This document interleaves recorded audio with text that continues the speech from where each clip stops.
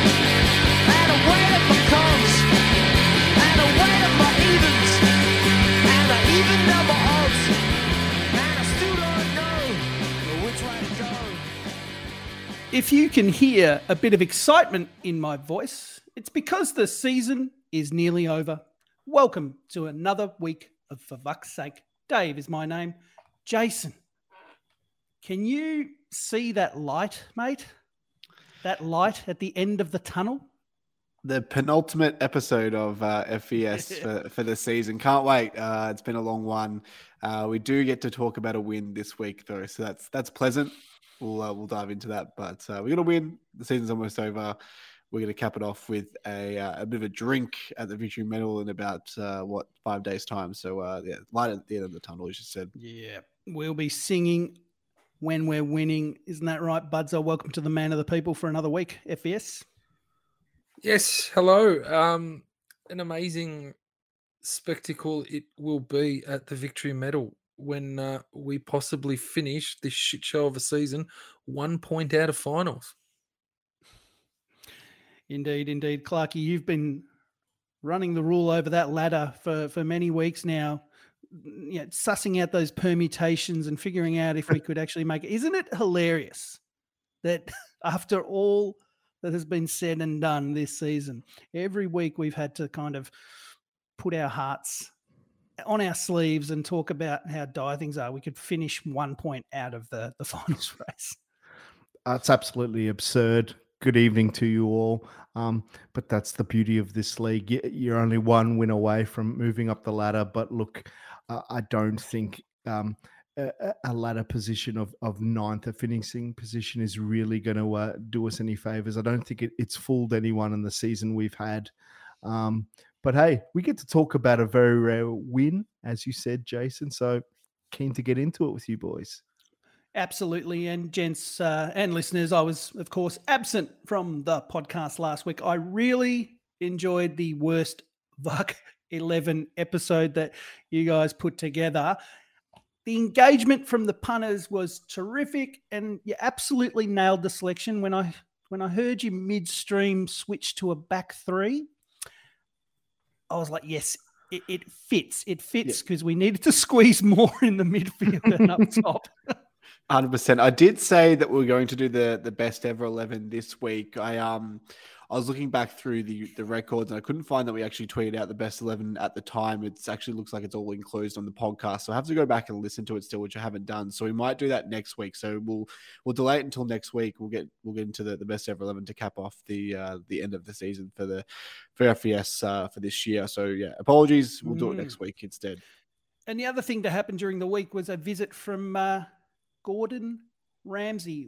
Boys, what the fuck is it with this club and its obsession with fuckhead celebrity chefs? Well, at least we get a celebrity chef that pays their employees in this occasion.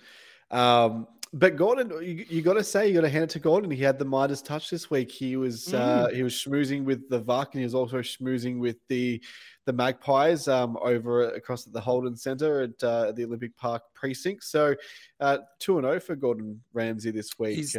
Gordon's always been a winner. Yes. Gordon gets it done. I think labelling him a fuckhead is a bit harsh, Dave. Just trying to generate the chit chat, engage people, Generate in discussion. It's more shit chat than chit chat. Oh, I'm Dave GPT over here. Are you more of a Guy Fieri type man, Dave? I don't even know who that is, but the blonde hair guy, the guy that has he's like the oh no. The Dave's only a Flavor Town operator. The only chef that I like is Buds of the Man of the People. He made a fantastic Japanese fried chicken that I'll never forget. And back before the burger craze took over in Melbourne, way back in the day, the Man of the People made this breakfast burger for me once on Spring Street there in Melbourne, and I still remember it to this very day. But look, jokes, chefs. The chili jam was excellent. It really brought the room together. Even you remember jam. Yes, I do. Exactly. Just a bit of runny egg yolk. Oh, mate, magnificent. Jokes, eggs, bacon, breakfast and frivolity aside for one moment, let's preview what is ahead on tonight's show. We get to shift our gaze back to the men's side this week as they notched up a win at home and spared Anthony DiPietro's blushes. He did say, boys, in the vacuumentary, as I like to call it, that we would never finish last again. Never again. Never again. We also need to discuss, sadly, the exit of the women's side from the championship race. It all came to an end on the weekend for Jeff Hopkins and his band of merry women. We will talk about the club survey that was pushed out to members during the week. Oh, to be the person at the club end of that survey to read through the responses. Some of the stuff we've seen on our Discord as to what people have indicated they replied with has been incredible. We will delve into that. Then we drink some whiskey drink, we drink a vodka drink, we drink a lager drink, and we drink a cider drink. You're listening to For Fuck's Sake.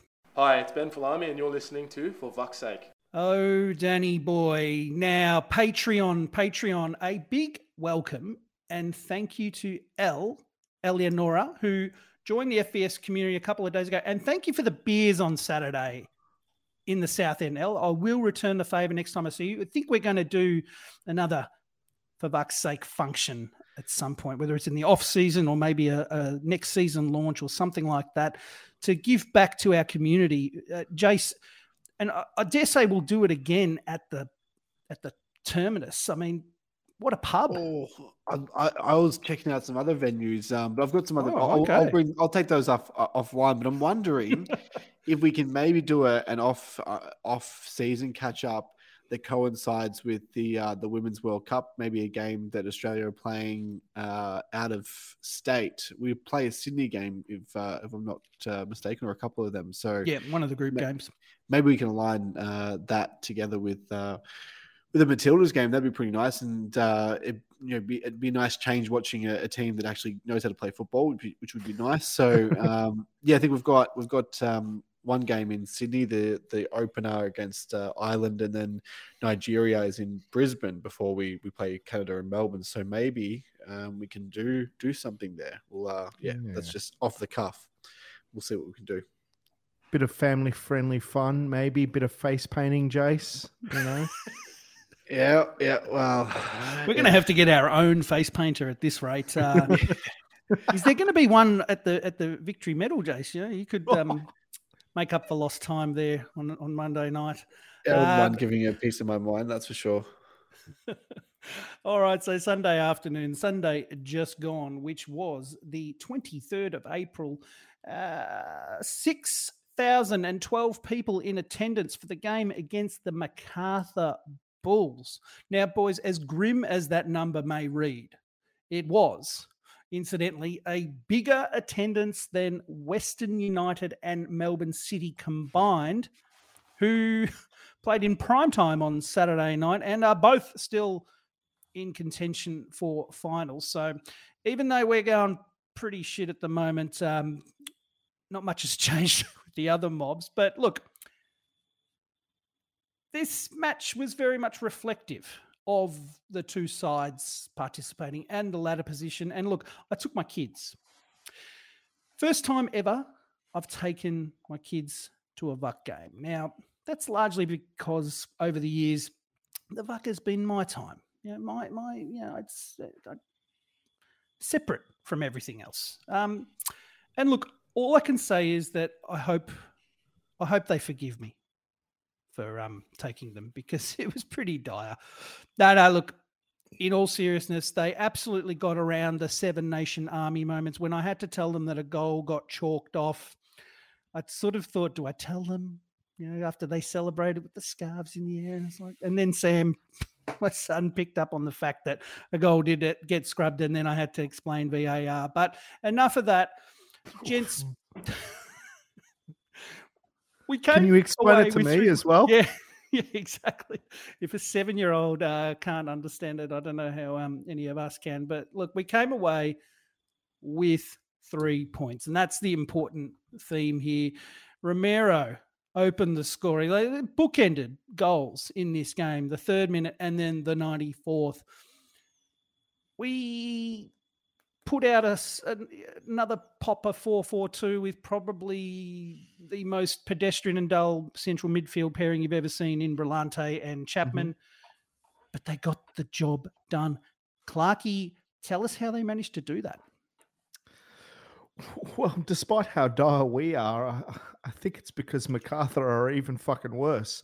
I think I said on the Discord that it takes a pretty fucking bad side to make this Vuck side look competent. And that first 20 minutes, we looked like a competent football side, which doesn't speak a ton towards Macarthur and the Bulls. Now, I know they don't have a coach. They haven't had all night Dwight for a while, but geez, that is disgusting. But Romero, I mean, the kid's got something, and I can't help but feel that we've wasted the time that we've had with him. Hopefully, maybe we can get something done where he might stay next season. But geez, he's one of the few bright spots in what's been a pretty dark season, in my opinion. But I think the greatest thing to come out of this game is the Fernando Romero chant. He went for a shit. He went for a shit. Fernando Romero. He went for a shit. That's gonna go down in Vuck folklore. Yep. The most insane moment, and he was potential. If he'd just run straight back on, he would have been red carded. Yeah. So it was a bit of a crazy game, and that was one of the bright spots in what was a lackluster 90 minutes between the goals. Popovic was on the chopping block, in my opinion. We should have finished that game 3 or 4 up against Macarthur, and when Uzcock levelled, the writing was on the wall for us. Curto pulled out some amazing saves for them as well. Didn't he? In that time, he really showed his wares as, probably the best player on that side. But they're awful. They're awful, and it was everything that was bad about the current standard of the A-League, and that these games at the end of the season mean nothing. So there's nothing on the line for anyone. So it played up to the narrative. And there's some parallels between the two sides, isn't there, Buds? Like, why is Craig Noon sitting on the bench for 90% of the game? He completely and utterly changed it for them. Like, it's crazy to think that he's on the bench for that long. As soon as he came on, they started, running forward. There was third man runs. He put them under pressure, and then they scored straight away. And I think the thing that shut me up the wall was, there was, a bit of news that we'll probably gloss over here and pick up later. That Zappa's broke before the game, and then the reason for that news was that the club is going to go all out on focus on youth and invest in its young players, and then we fucking start Lee Broxham and play him again for how many minutes he played 89 minutes, and you've got kids still on the bench. Like, you could have played Chapman at centre half, you could have played Nish. Kamau came on and actually looked okay. So the guys that we wanted to have minutes in Kamau and Brooks and Valadon, you're not going to start him, but it just goes to show again that Tony Popovic doesn't care about youth.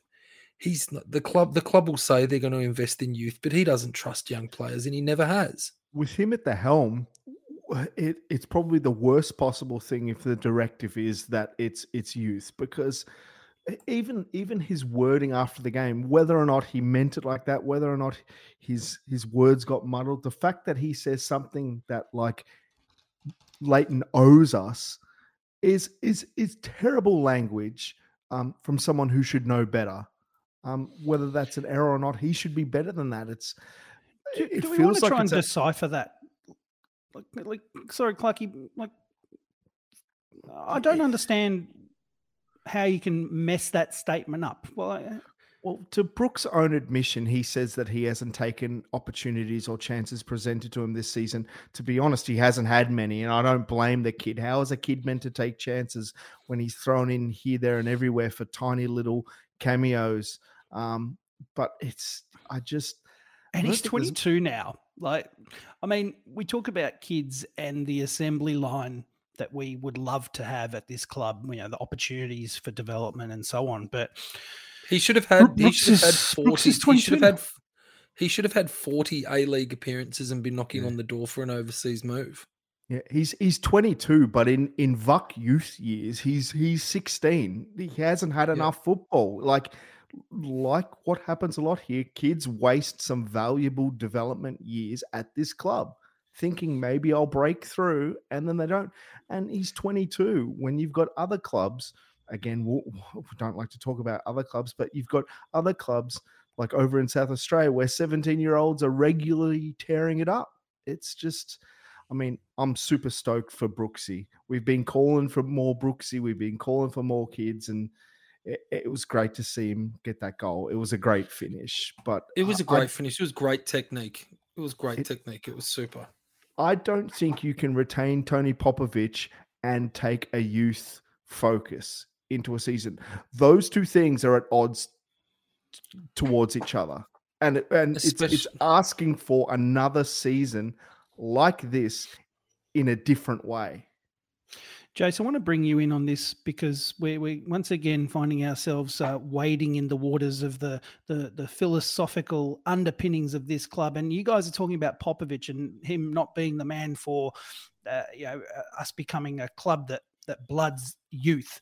But I put it to all of you, and first to you, Jace, that I don't think we are wired that way regardless of who the manager is, because we have this mentality of, you know, every season we are challenging. Every season we must be there or thereabouts, which means taking the safer option, playing the Broxham, as it was in this case, over, you know, let's say a Bozanovsky at centre half, for example. How do you see these puzzle pieces fitting, JC? Is something going to change? You know, we don't know what's happening with Popovich for next season. We know that 777 and the overtures and things that are developing with their kind of takeover essentially may change the orientation of the club. But how do you see it all?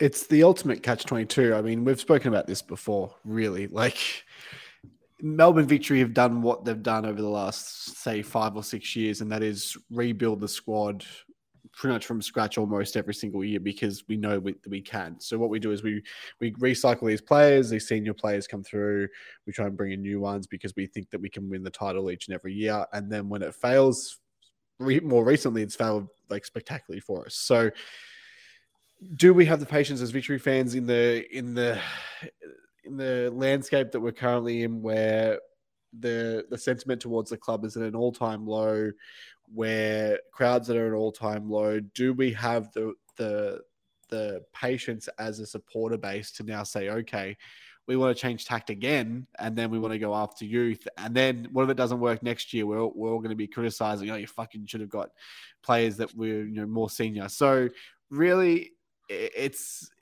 up to the management to stick with a strategy and articulate that and be transparent with it and stick to your guns. Listen to the corporate speak coming from Jace. He's done a few strategic reviews by the sounds of it in recent times. Now, you're right, though. We have to stick to our guns in a the people way. who are the people, and this isn't like it's the administration before, the management or the backroom staff before Popper and John Diddley have failed. So it's not just like it's these guys who suck. The guys before them sucked as well, and we've been sucking for 6 or 7 years. Oh no, we suck again. Di Pietro out is a popular thing, but like, what's Di Pietro out going to do really? Like he's not picking the players or anything like that. So it's just that we are stuck. Last year we did, let's put it into perspective. Last year we probably should have made a grand final. We probably should have won a grand final. City were out in their feet. We should have put away Western Sydney in the semi-final when we had the chance. Oh, sorry, Western United when we had the chance. So in perspective, this is one bad year of the Popovich reign. Last year was a lot better, and we probably should have won the grand final off the back of that. So I have no answer to that question. That was a 2-minute answer, and I still have no answer for you. I'm glad you put it all out there. And look, we talk about the rebuild and everything. Do you all remember at the very sort of at the very conclusion of that Brebner-Keane era, we were bottom of the table, and it was that man, Leighton Brooks, scoring that equaliser at the death against City. And we thought at the time that it might actually get us off the bottom of the table, and it did temporarily, but we celebrated that like it was a win, mainly because just to stick it up City. But incidentally, the thing that needs to be talked about now in the context of finishing, we joke about there being no relegation, and that was a great chant from the South End in this game, the fact that we're staying up when we went 2-1 up. And the fact that that playoff that we were embarrassingly had to play in that Brebner-Keane season to qualify for the FFA Cup that we ended up winning, there's some weird symmetry going on again as we find ourselves at potentially another rebuild. But back to the game, Buds up 2-1.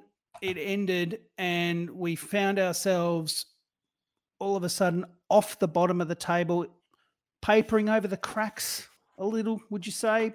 Was there anything to take away? Like Valadon, you mentioned him, showed a few moments, didn't he? Looks like a handy type, scoring for fun in the NPL. Yes, showed a lot of energy, chasing down, pressing, lots of vigor. It'll get coached out of him soon, and he'll go missing soon.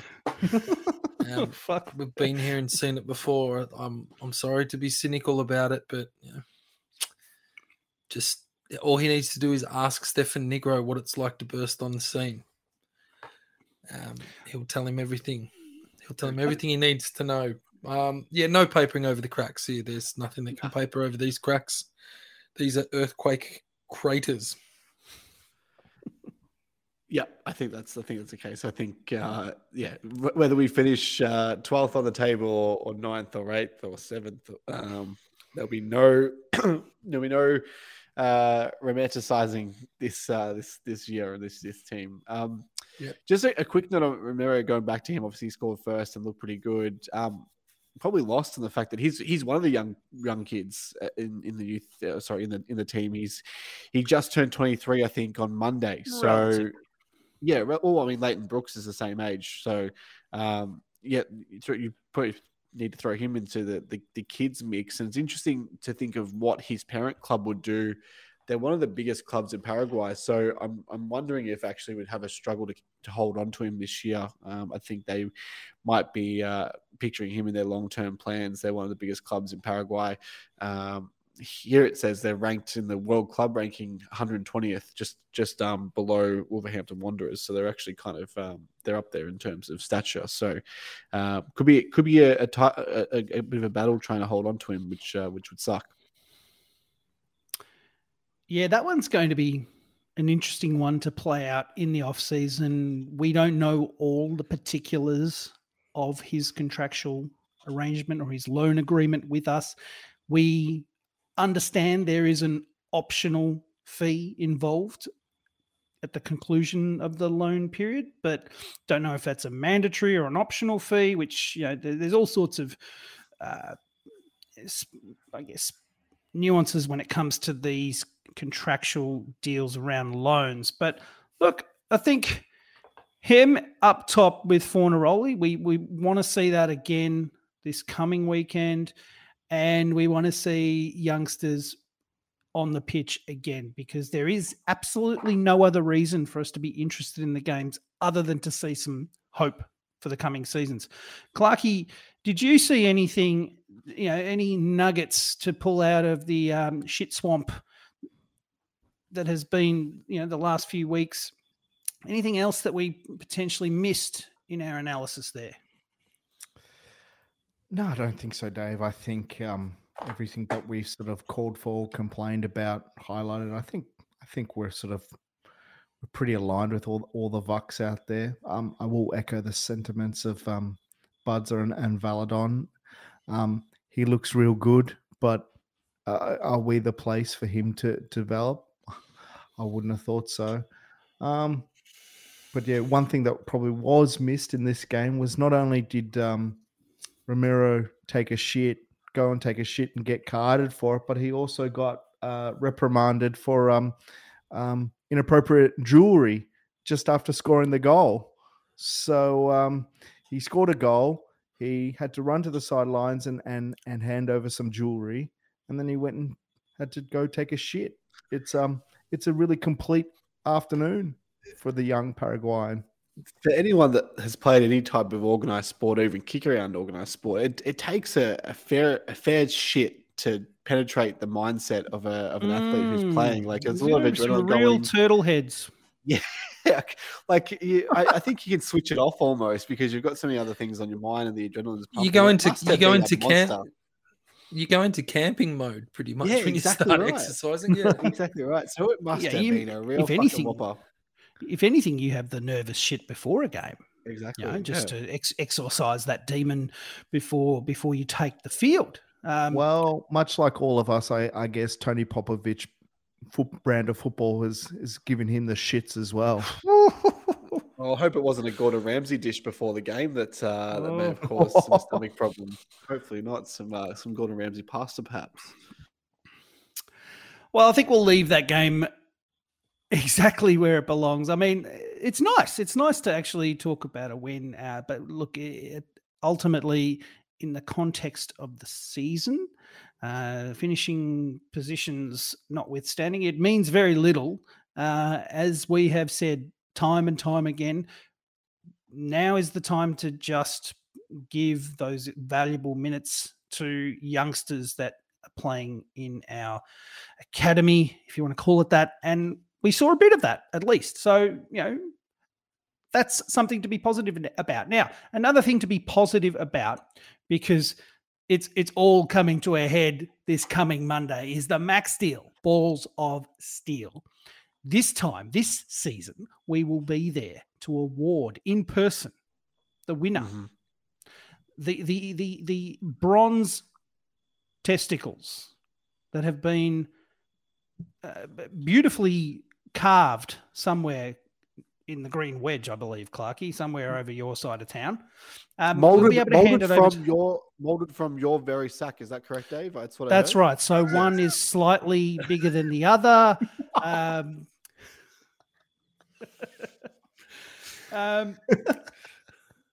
Give us the votes. 3, 2, 1, or 1, 2, 3. Come on, change the subject. 1 vote, Leighton Brooks. 2 votes, Romero. And 3 votes, can only be 1. And he is the season 22-23 undisputed champion. Papi Chulo. It's Papi Chulo. Bruno Fornaroli didn't start the season registered as a Melbourne Victory player and has won the Balls of Steel with a game to go. Well done, Bruno. And we'll be there. Yeah, we'll be there to present it to him in the flesh. And we have, been granted an interview with a great man. So we'll pull him aside just outside the Palladium, just before, I guess probably after dinner, just before the auctions start. They're going to be going hard on the auctions this year, I reckon. Don't believe me. So we'll get him. We'll get him and chat about his year. So can't wait for that. Clarky, I don't envy you having to go down to meet Dave to get that plaster mold sorted out, but we've got the award ready to go. We couldn't present it last year. We were there, but Davo wasn't. So we'll present it to Bruno and get him to hold him. Maybe definitely. I think we'll get him to give us a fuck off with the absolutely. Yeah. Don't forget to bring that microphone along. Yeah, Jason. I'll bring it. And look, it needs to be said. Thank you to Alex and Brooke for extending the invitation to us, because we're kind of probably Yeah. given how much Let's shit. just say that, yeah, they've had to cop a lot of shit from not just us, but from all fans this year. It's been a tough job for them, but we appreciate those guys working with us continuously, just with player interviews and player access, and also access to things like the Victory Medal. So thank you guys, if you're listening. Absolutely. All right, we'll take a break. Hi, it's Leah Privatelli, and you're listening to For Vuck's Sake. Okay, well, unfortunately, the dream is over for the WUC. Just fell one step short of the big dance. Do you guys happen to know where the big dance is being hosted this year? The winner is Sydney. Has it been announced? Yeah. Oh, so here's the thing. During the game, the men's game on Sunday afternoon, they're advertising on the big screen the women's grand final. Oh, it's going to be bands and food trucks, and it's going to be great. You're reading the ad in Danny Townsend's voice as it appears on the screen. It's like, why are you advertising this to Melbourne Victory fans? And I was about to say and Macarthur fans, but there was not a single Macarthur fan in the crowd on Sunday. And I believe that's probably the first time that's ever happened at a VUC game. No away fans. Yeah, I've never been to a VUC game where there's been not a single away fan. There is always one kind of kooky local branch of a like an expat. Melbourne Perth Glory supporters or.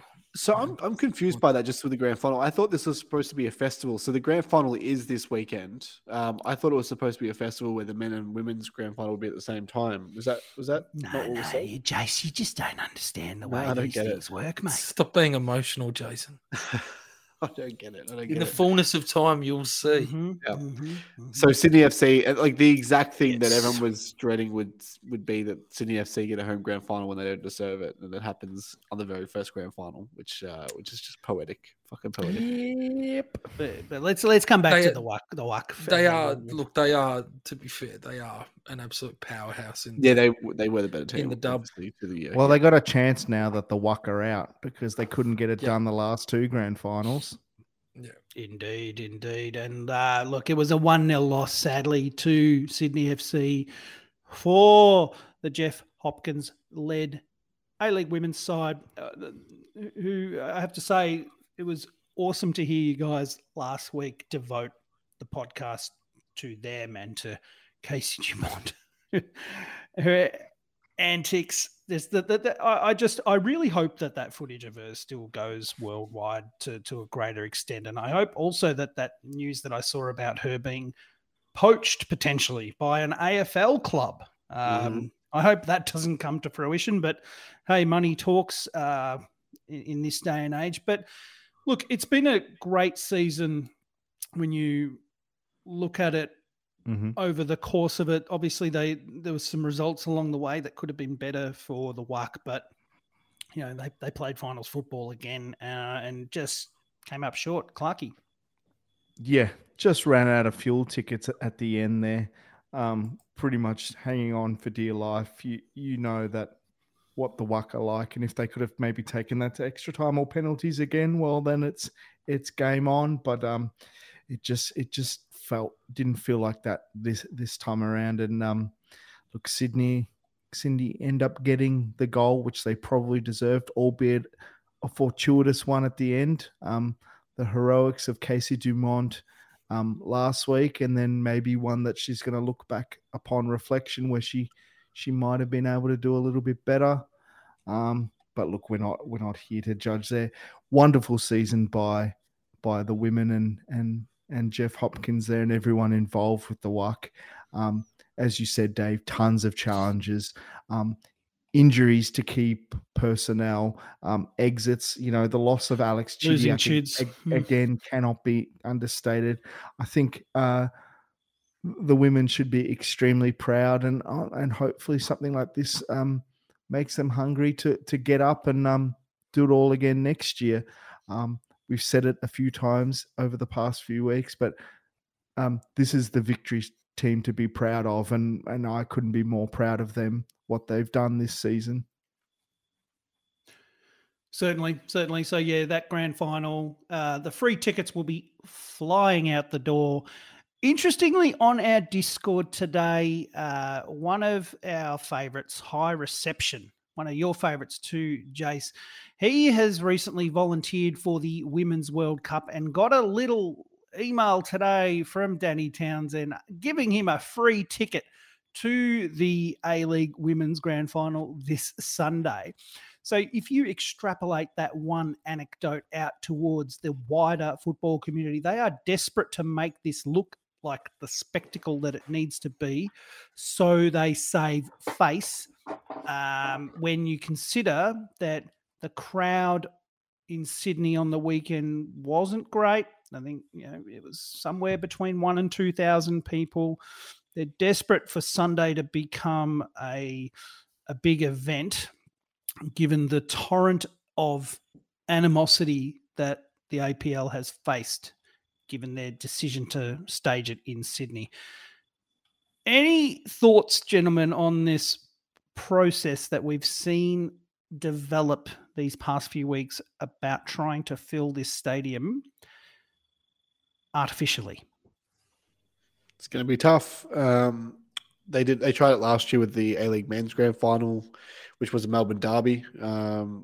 If you bought a Big Mac meal or I think it was a family feast at McDonald's, you got a free ticket, and even that wasn't enough to even get one side of the stadium full. So it's going to be tough. I mean, the women's league is still building a fan base and things like that. It's going to be tough. I mean, yeah. I think we'll see what happens when the men's grand final rolls around and what they can draw. But this one will be tough. I mean, what works to their advantage, obviously, is that there is one team from New South Wales who will be taking part. So it will be better than what potentially it could have been had Melbourne Victory won on the weekend. So yeah, it's just going to be an uphill battle. We know this is shit, and we know it's going to be overall going to look pretty bad. But yeah. Yeah, I think we've probably said more than most podcasts or views on Australian football. We've probably said right up there with anyone on this topic about what we think about the whole grand final decision. So you can just go back through our catalogue since December if you want to catalogue our thoughts on any of that.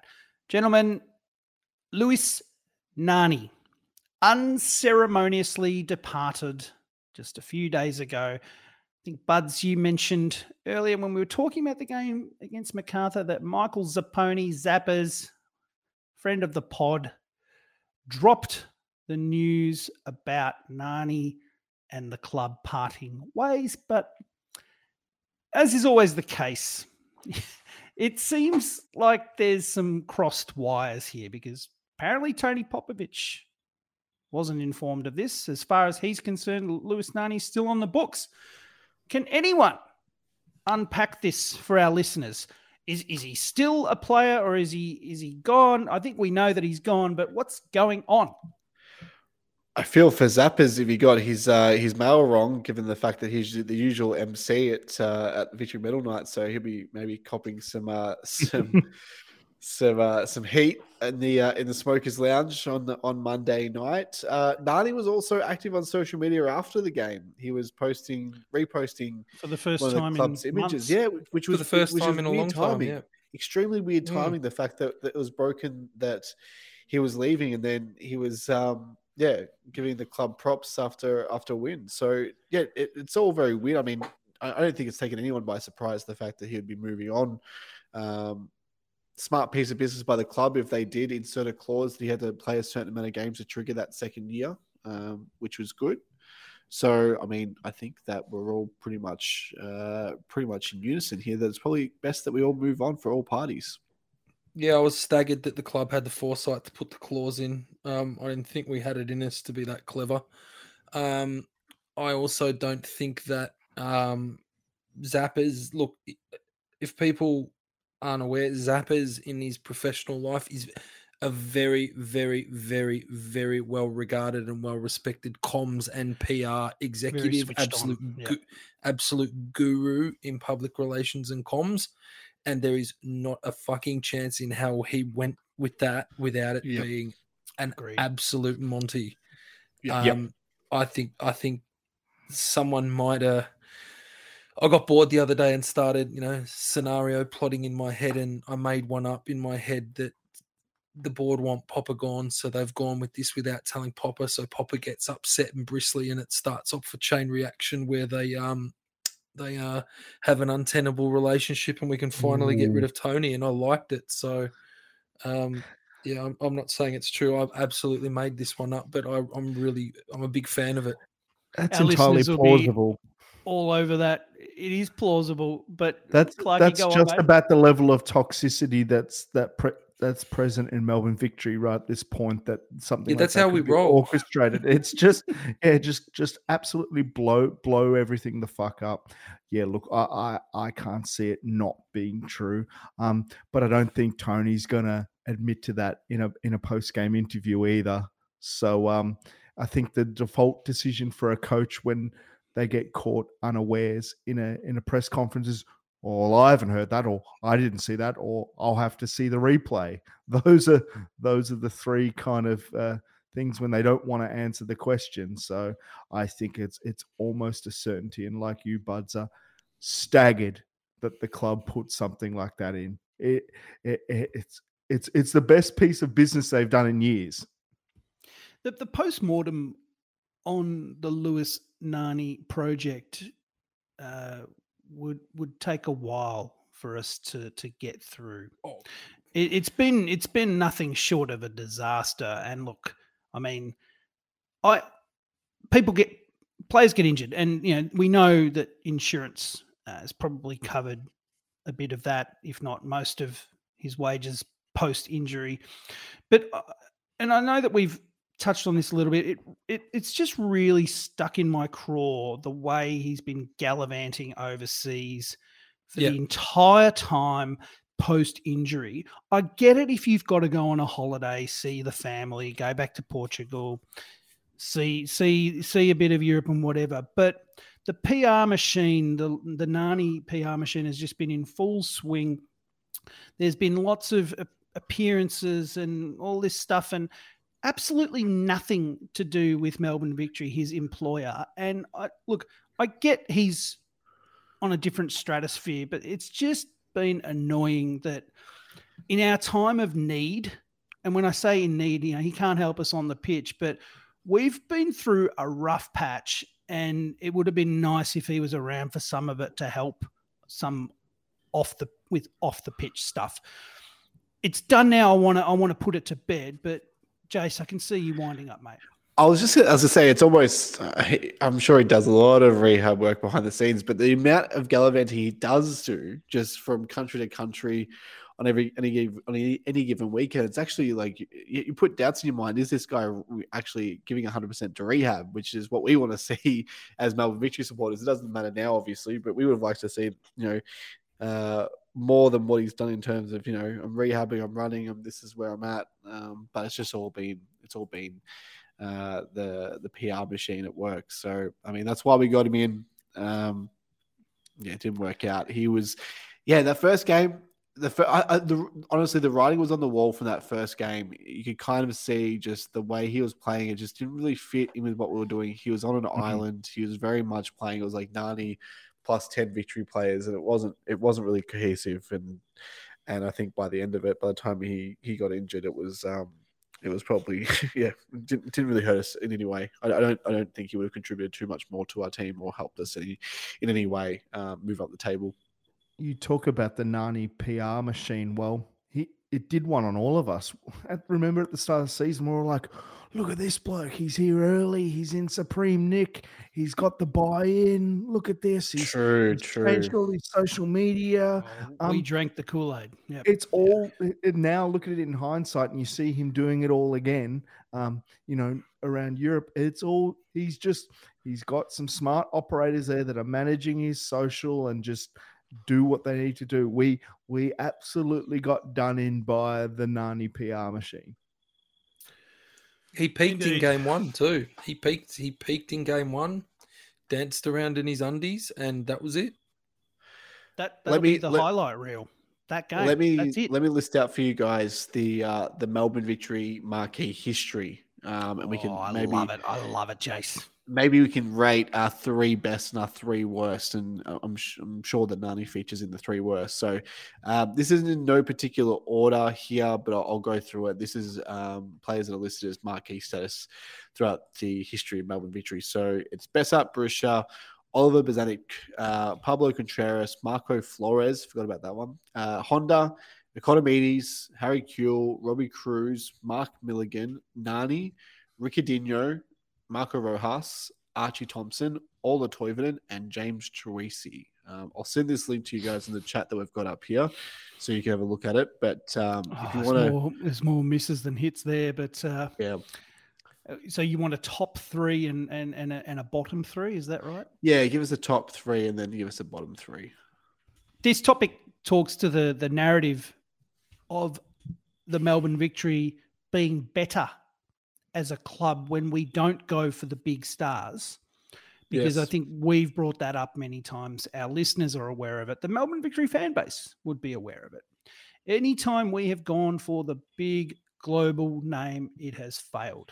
Now, it's not superstition. It's not. It's just what's happened. It's the evidence on the ground. And for me, the 3 best marquees that we've had is, for me, obviously Archie Thompson is in that 3. Bessart Barisha is the other one for me. Silverware with both of them, records broken with both of them. And to round out that top 3, I'm going with Mark Milligan, because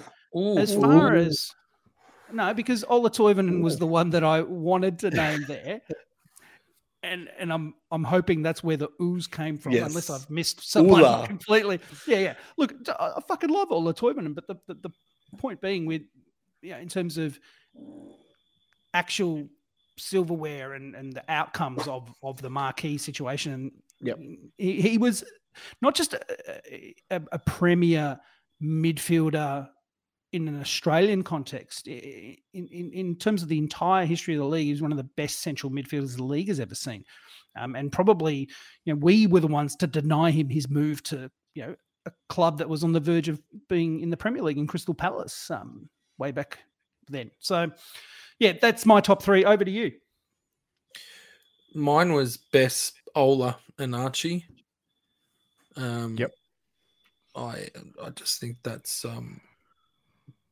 how it fell for me in terms of impact.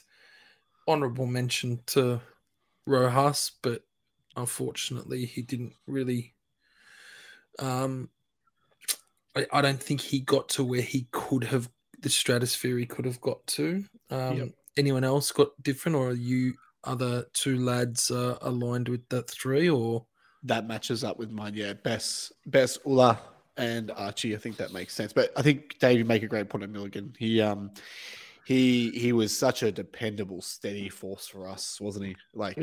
In terms of him helping us achieve what we wanted to achieve, I guess Ola, I look at more in isolation as probably the most skillful individual that's ever worn a Melbourne Victory shirt, and a bloke in a position that was able to do what he could do when it was absolutely dire around him.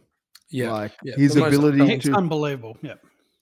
I think the fact that we had him and Honda on the same pitch together was ridiculous. It was the biggest waste of all time. I think if Honda didn't get injured for an extended period that season, he literally could have had one of the best marquee seasons ever seen in a Melbourne Victory 100%. shirt. He was an incredible player still. He was a weird cat. He was weird as fuck. I don't know whether we ever would have had him for more than a season, but some of the things he could do on the pitch still was outstanding. I've never seen a player actually make other players around him look so much better. Like that he made Storm Roo look like a world-class left back. It was ridiculous. Unbelievable there. But yeah. Can I start off with the worst 3? Yeah, of course. Go on. Lewis Nani. Yep. Chris Economides. Yep. And I've gone for Ricardinho, because he was All right, absolutely shocking. Mine is different slightly. And I guess when you consider all of these things, you've got to sort of factor in rough idea of what the wages would have been. But Lewis Nani takes the cake. Economides absolutely makes that list based on the 2 seasons that we've had with him. And to round things out, this was a bit harder because I was tossing up between Flores and Bojanic, and because there's candidates there, but yeah, look, I have to agree with Buds. It lands there. Ricardinho was just he was being paid outside of the cap, and he was absolute dog shit. Like, he was just rubbish. Yeah, I don't know how he landed the gig. It was really well doctored YouTube videos or something. It was. Look, there's getting players like Nani who are ex-world-class players who've just well past it, falling to pieces and phoning it in. But this guy was like, what the fuck? Yeah. On what planet is he marquee material? I think at least with Flores came back from China and he looked like a different player, but at least Flores had history in the A-League. He'd won the Johnny Warren medal with Adelaide. He had done it. He had proven it. Went to China and he came back and he looked unfit and he looked slow, but at least he'd done it. Ricardinho, it's just like, who is this guy? Like, but looking over this list, geez, there's some, look, Oliver Bozanic, I think upon reflection, probably wasn't terrible, but is he ever a marquee signing? No. Pablo Contreras, again, probably wasn't terrible and a huge waste of money. But how is he someone that you go, yeah, we're going to use a visa on you and pay you outside of the cap, like outside of a few performances? It's just, and then you look at sort of like giving Robbie Cruz marquee in 2019. Like, yeah, again, I love Robbie.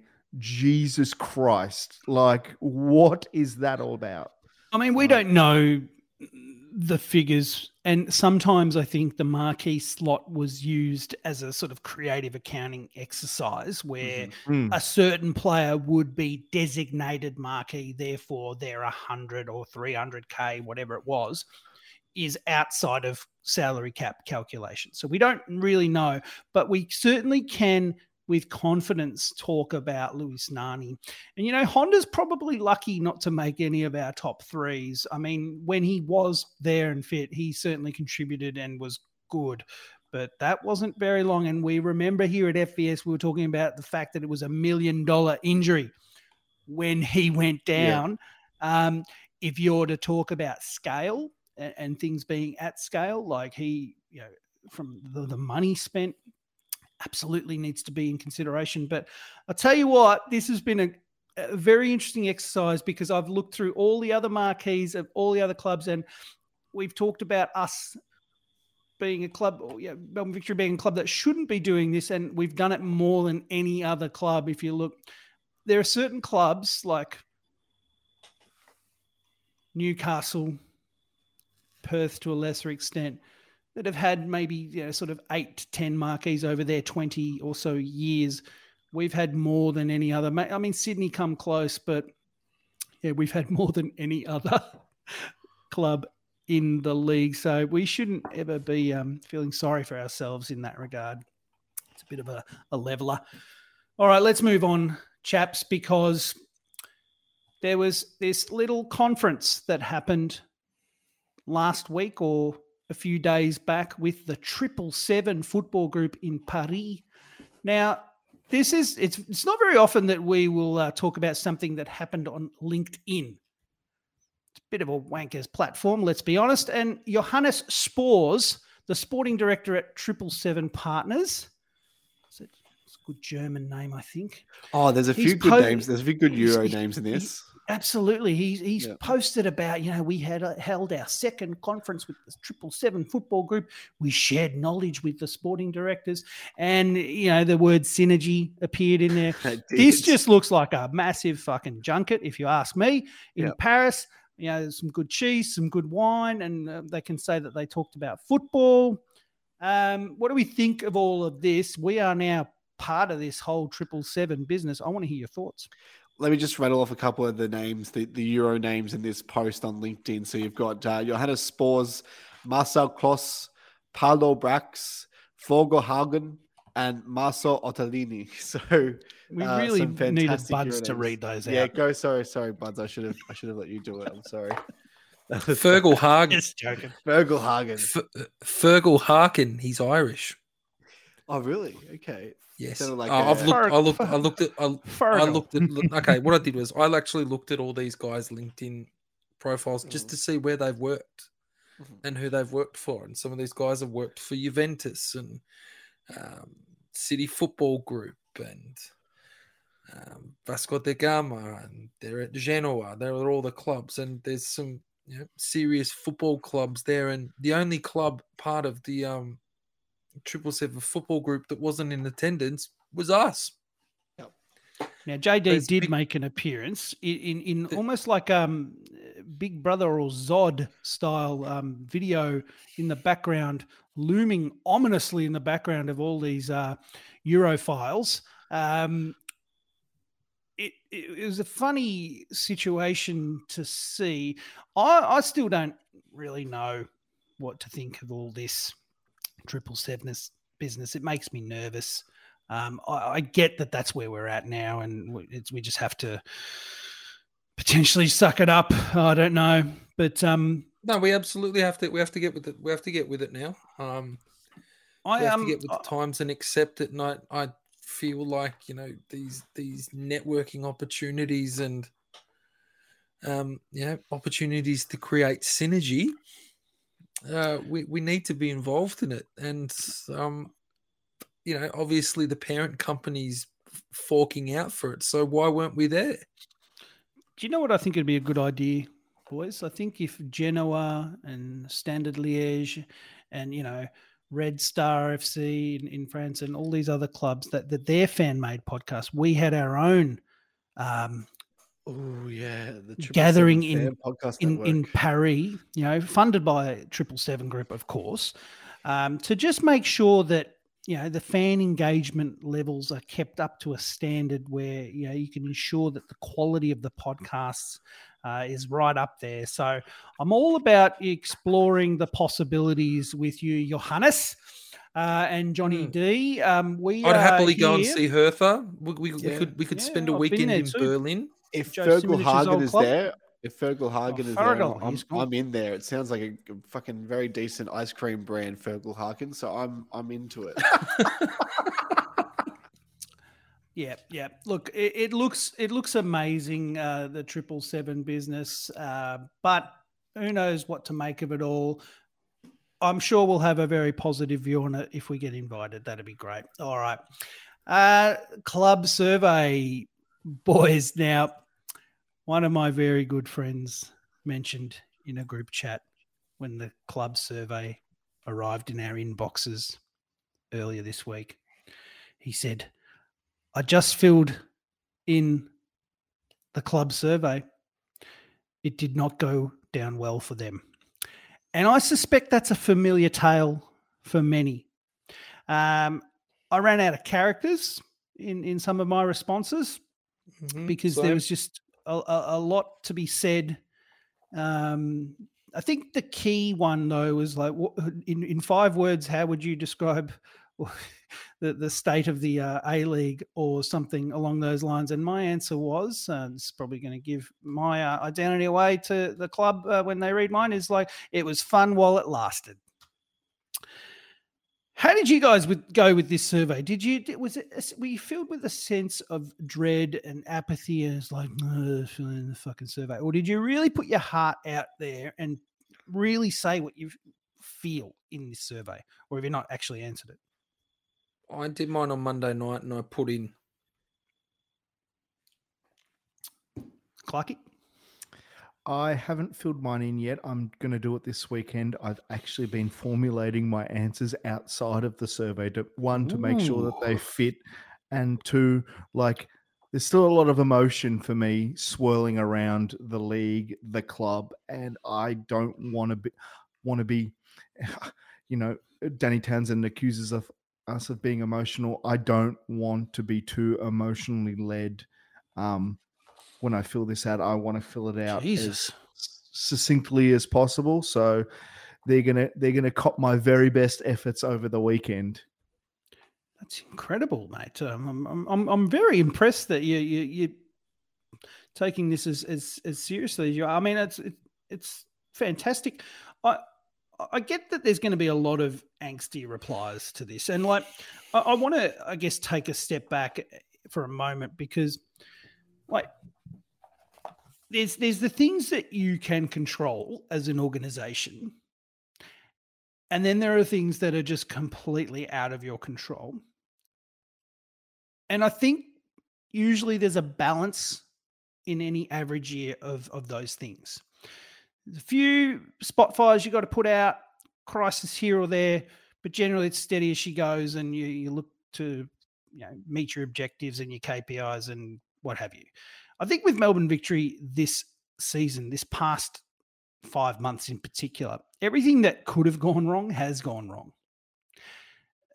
And you layer on top of that the whole APL trajectory, the decision to move the grand final. I think we're going to be talking about this for a long time yet, but it's all gone wrong in the past 5 months. So I feel sorry for a lot of the people at the club who have to cop the brunt of the responses to this survey. I wouldn't want to be the person that has to sit there and read it all.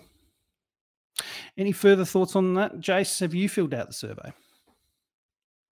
No, not yet, but I do have it in my keeping. I'll give it a go sometime this week. But yeah, they got to press the reset button again. One thing, I'm not too sure if it's covered in the survey, but one thing that just pops out in my mind a little bit is how transparent the club were going to be about 12 months ago, and how that really didn't really come to fruition in terms of regular updates from the club as to what was going on and things like that. They kind of went to ground again once shit hit the fan. So that's one thing I've got a bit of a gripe with that I might tee off on in the survey, but I'll get to that this week. Okay, back to football. The young lads in the NPL 3 continue on their merry way, although this time not with a win. It was 0-0 against Caroline Springs George Cross, which is a very awkward long name for a football club. Just go back to Sunshine George Cross. Caroline Springs George Cross. Nah. But look, the boys are still undefeated, top of the table. It was 0-0, as I said, but their next game is Sunday versus North Sunshine over in Epping. I really wish the games weren't in Epping. We need to be more central with these games. I really want to go and see more of the NPL 3 lads, but I'm not hauling ass out to Epping from where I live. Sorry, but any thoughts on the young boys? I mean, we've started to see Valedon, get a game. I'd like to see young Minatoli get another go in the senior side against Brisbane on Saturday, the 29th of April, which is the game we are now going to preview. Gents, we finally get to wave goodbye to this shit show of a season on Saturday. Down at Swan Street, Brisbane Roar. A win and other results going our way could see us finish as high as 7th, as we've covered off. Is just funny, but not funny in a way. Member recognition round. Does anyone have any thoughts? Yeah, it is funny. Yeah. You know what's funny is that they're still trying to flog memberships as late as today on social media. That's funny. But yeah, we'll see what member recognition round brings. I'm not too sure what they have in the pipeline there for membership member recognition round. But you don't have to redeem a seat. Yeah, right. Okay. Is that true, Clarkie? No, I'm just taking the piss, Dave. I'll tell you what, this redeeming of seats business. I mean, if you're one of our listeners that doesn't stand in the north or south end, you've probably been unaffected by the sort of post-derby situation. For us, we've had to redeem with Ticketek, even though we have been members for many, many years for each and every home game, and it's just been a disgrace, frankly. And one of my pieces of feedback in the survey was that the club should have done more to push back on this instead of punishing us all for the actions of that 100 or 150 people that did what they did. Anyway, we can't change that now. But the membership thing, like the big talking point on the FVS Discord, and this is where it's all going to be happening in the next week and in the off season, is that the reliance that Melbourne Victory have had on the 20,000 plus members every season forking out their cash. The view out there, the prevailing view, is that that's no longer going to be the case come next season. Are we on the Discord and amongst the four of us just sort of speculating on that, or is that a real possibility that there could be a halving of that 20,000 for the coming season? What do we think? I think it's a legit possibility. Sorry. Yeah. Sorry, you go, Jace. No, I was going to say it's a very legit possibility. I'm weighing it up. I mean, I just kept mine on Auto 12 before I moved to the US, and then when I moved back, I've had maybe gone to like 1 or 2 games just because of the timings that they're on and family and stuff like that. So I'm weighing it up. I used to just keep it on because I thought I'm a first year member. I'll keep it going, but. Yeah, I mean, I really can't. I don't know if I can personally justify it anymore. I'm slowly losing an attachment to the club, and also just the fact that I don't get much value for money from it anymore. So that's my personal view.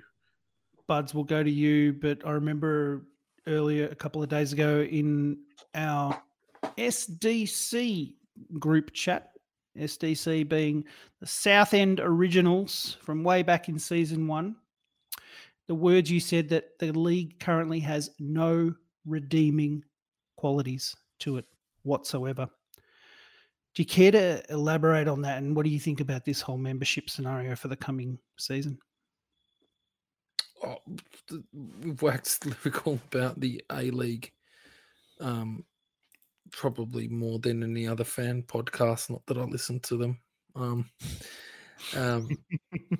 But if anyone's done it more than us, they've done it a fair bit. No redeeming features, as in there's no wow factor. Nothing really pops. The only redeeming feature is still the crazy nature of football in itself. It's the same teams, the same players, the same recycle, marquees that don't work out, incompetence, empty stadiums, shocking broadcasting. It's the same tale of woe that it has been for the last couple of years. And I think what everyone's been waiting for is for things to smooth out and to be able to look at it from a different lens, and for some kind of tangible, noticeable, meaningful change. But there has been no agent for change that's come in. The only change that the APL want is the one that's in your pocket. They want your spare change. That's it. And I don't know whether my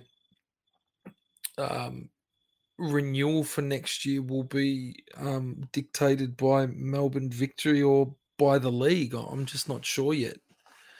And they want 24,000 members. There'll be plenty that'll hang on, but it's the same. Like, there's Facebook ranters, all these people that go on about just do it for the love of the club. It's like, well, what do you love about the club? Like, what do you actually love? What do you love about it? Do you love the administration? Do you love the board? Do you love the shocking food options? Do you love the way they treat the women's team like a second-class system? Do you love the public park that you're training? Do you love the players or the inept recruitment? Do we have what do you love about the club? So I loved going and seeing all my mates and, you know, being part of a insane atmosphere that was the best of any sporting code in Australia, but it's gone. So what's left? What is Yeah, left? It And felt a bit like that. unfortunately we're talking our lens at the moment from Melbourne Victory is a club that's been asleep at the wheel, that has had its ass fallen out of it, that's fans revolted, that's playing shit football, that's got a crap coach and has no money and is sitting rock bottom. So Not it's anymore, it's a though. tough lens to it's a left, huh? We will never finish last Finish. ever again. Well, yeah, and then it's like, you know, what's the strategy of the chairman? Like, what is it?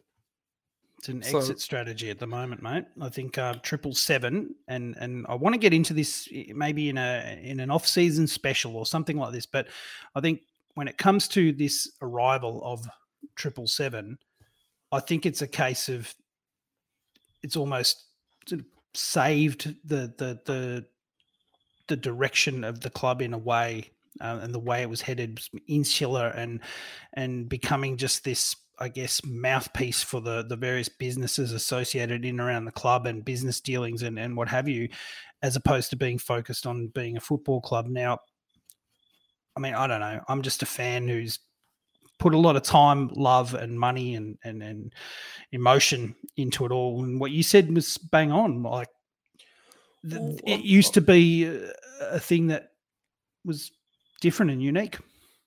Yeah, so my challenge to the club is to win. Like it's literally a challenge I've personally put to the club. Is okay. I'm still here. I'm still a member this year. I've turned off my auto renewal. Make me. And here's the tricky thing. And Jason, Make I me wanna turn hear it back on. Make me turn it back on. Give me a reason. Yeah. Give me a reason. That's my challenge to Melbourne Victory Football Club. Make us come back. The thing is that in the last couple of years, Caroline Carnegie has done an amazing job to sort of re-engage active fans and bring, I guess, that level of comms and engagement with the member base back and all of that. And obviously in the last few months, what we've seen transpire has kind of ruined it all. And I really feel for all the hard work, not just from her, but, you know, all the people at the club to bring us from the depths that we had, you know, and, you know, during coming out of COVID and all these things that we've talked about endlessly on this podcast. Yeah, it's on the club again to, as you say, Buds, make us come back. Make us dream. We want more. We want more. Yes, we want more this year, next year for sure. Well, look, one. I'll tell you one thing. One thing I definitely did that I'll say that I did was, don't even bother about the membership campaign this year. I know that the purse strings are tight. Put the marketing budget into fucking recruitment. Like, put the money into finding some fucking good players. Because that's probably the first crux, or one of the biggest crux. You know, when the team's going okay, no one fucking cares about the board. You don't have to market a good team. If a team's playing good footy and winning, people rock up. People buy memberships. It's pretty simple, but also it isn't. Oh, it's been a pleasure to chat to you blokes again. We will see each other soon, and it's been a pleasure to talk to all you vuckers out there. So for the second last time this season, Mon the Vuck. Mon. Fuck. I don't even know anymore.